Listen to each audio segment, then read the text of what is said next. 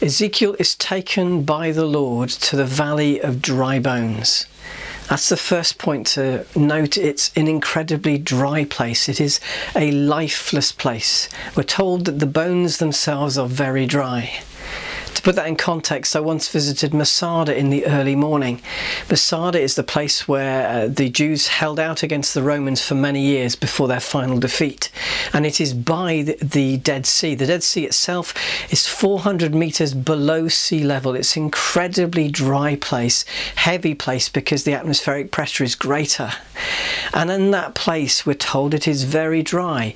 During the 2 hours we were there, arriving in the very first dawn, in the 2 hours we were there, we were told in that June day to drink at least 2 litres of water. Why? Because it's so dry, as soon as you sweat, it evaporates. So you don't feel hot, but you're quickly becoming dehydrated. So in 2 hours, you have to drink 2 litres of water and not need to go to the loo, because you're becoming dehydrated all the time. So that's the first thing to realize about this place to which God takes Ezekiel.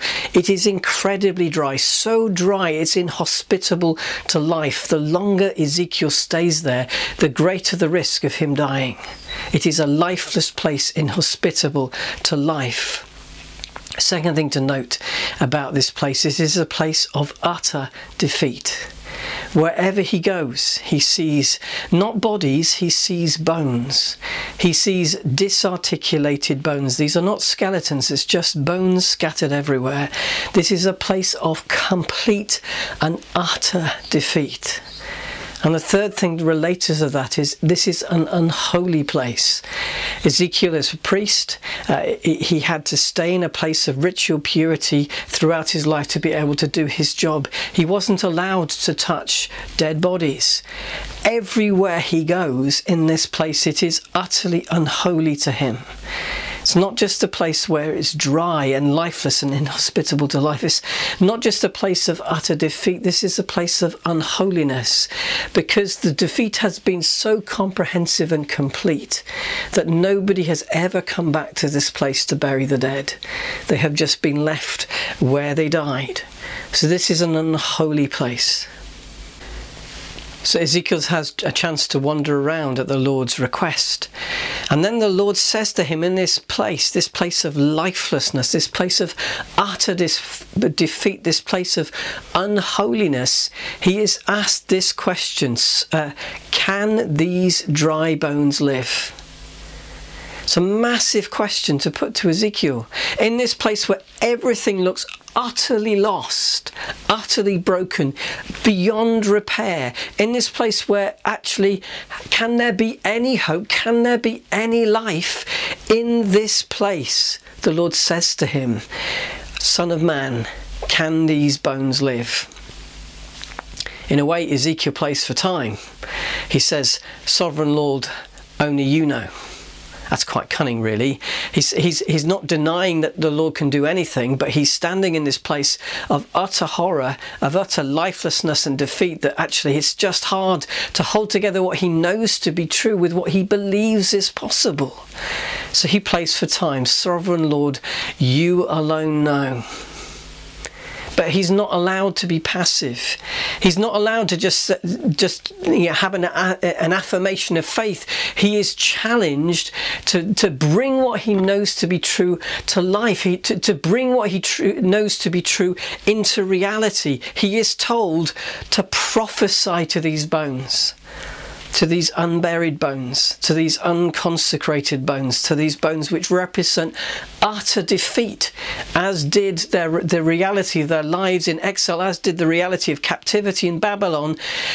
To these bones, utterly dry with not a shred of life in them, to these bones Ezekiel is told to prophesy. He's not allowed to be passive in this miracle. He is actually challenged to be part of God's solution. He is challenged to speak life into the situation. And so he does. He prophesies to the bones as he had been directed. And then we see this extraordinary picture of bones coming together, sorting out from the different skeletons coming together into separate bodies and then being clothed with tendons and ligaments and flesh and skin, arising before him a vast army in this place of complete defeat, in this place of horror and unholiness, in this place where there seemed to be no possibility of a way forward. Ezekiel prophesies, and suddenly before him stands a vast army. The Lord is saying, I am sovereign, sovereign even over life and death. I am sovereign. I can make a way in the wilderness. I can make even your valley of Achor, which is a place of complete defeat and desolation. Even there I can bring hope. But it's kind of paused. Part of me wonders whether Ezekiel started prophesying and then is really rather startled by what's happening around him, and maybe his words just faded as he watched it all happen. But there's a vast army standing in front of him, but there is no life.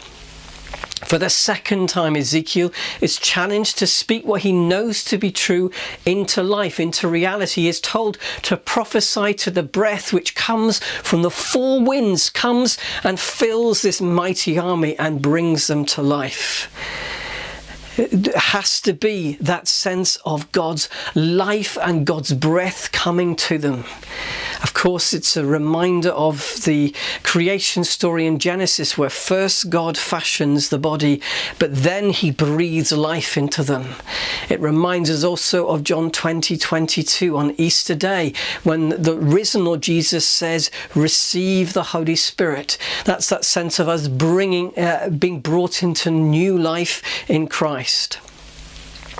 And then the Lord says to Ezekiel, basically, say to the people in exile, they're saying, our bones are dried, we're cut off, we have no hope. Tell them this: I will bring my Spirit and place it upon you. I will call you back from the four winds to be once again rooted in Israel. He is saying, beyond despair, beyond defeat, beyond the horror and the unholiness of disarticulated piles of unburied bodies, beyond that, I have a way. Beyond that, I will make a way in the wilderness. Beyond that, I will bring life into the slain. And of course, that brings us, as children of the new covenant of grace, that brings us to the reality of the resurrection from the dead. When Jesus was raised from the dead on Easter Day, we are promised new life. Not promised new life, but shown that new life is possible beyond defeat, beyond hopelessness, beyond despair. So when we hear these words, we hear them with that reality in mind, that we know that the Lord has done this not just for Lazarus, not just for Jairus' daughter, but for Jesus himself. So we know, we stand on that reality as we look at a passage like this, and we remember that God makes a way in the wilderness. God restores hope where there is utter despair, and God can bring into an unholy, horrible situation grace and life and empowerment. That's what this passage tells us. For such a time as this, there is a way in the wilderness. There is hope beyond despair. There is power and grace and love that can be breathed into us afresh when we take what we believe to be true and speak it into the world around us. So what does all this mean for us today? Well, first, I think it invites us to live in hope, not fear. This has been a scary year. The recent announcement that there were new curbs on social gatherings didn't feel like a big thing, but in another way it did, because after months of liberalisation of the rules, this was the first apparent turning of the tide. And I think it's shaken us. But we must live in hope, not fear. The risen Lord Jesus is present with us by his Spirit. That means even though we might feel in a place of defeat and confusion and oh my word, what's next? We have to remember his presence with us. We have to remember that we are comforted so that we can comfort others by the risen Lord. we have to remember that the resurrection is the final word, because it shows us there is hope beyond death, hope beyond despair. That's what Easter is about. So even if you're a bit rocked that actually the path out of lockdown is going to be even longer than you thought it might be, remember the resurrection and remember the presence of the Lord Jesus with you by his Spirit, and live in faith, live in hope, not fear. Second thing, I think this prophecy beautifully describes this. God's purpose draws all things together. Bone to bone, tendon to bone, muscle and flesh, and then covered with skin, and then the life breathes into it. This is a tricky time. We've seen all kinds of changes, we've seen all kinds of regulations to which we need to respond, and which we continue to need to respond. And yet we trust that God's purpose will come together through all of these changes, despite all of these changes, that new life and new empowerment will come. So that's one of those things we have to take on trust in this moment.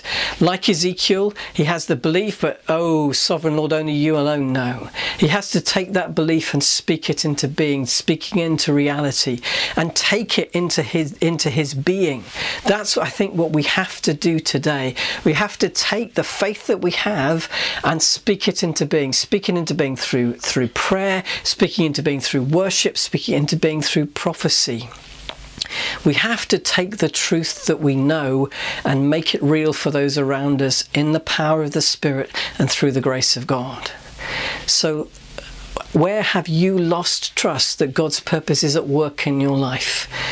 Ask that the Lord will open your eyes to see it. Jesus said, I only do what I see the Father doing. So invite the Lord to open your eyes so that you can see what he is doing in around you. And once you can see it, then you can get involved. God's purpose draws everything together. And the third thing is, as we remember from John 20:22, as we remember from Ezekiel 37, the material is one thing. The breath that comes into us is another. So God's breath, the Holy Spirit, brings life.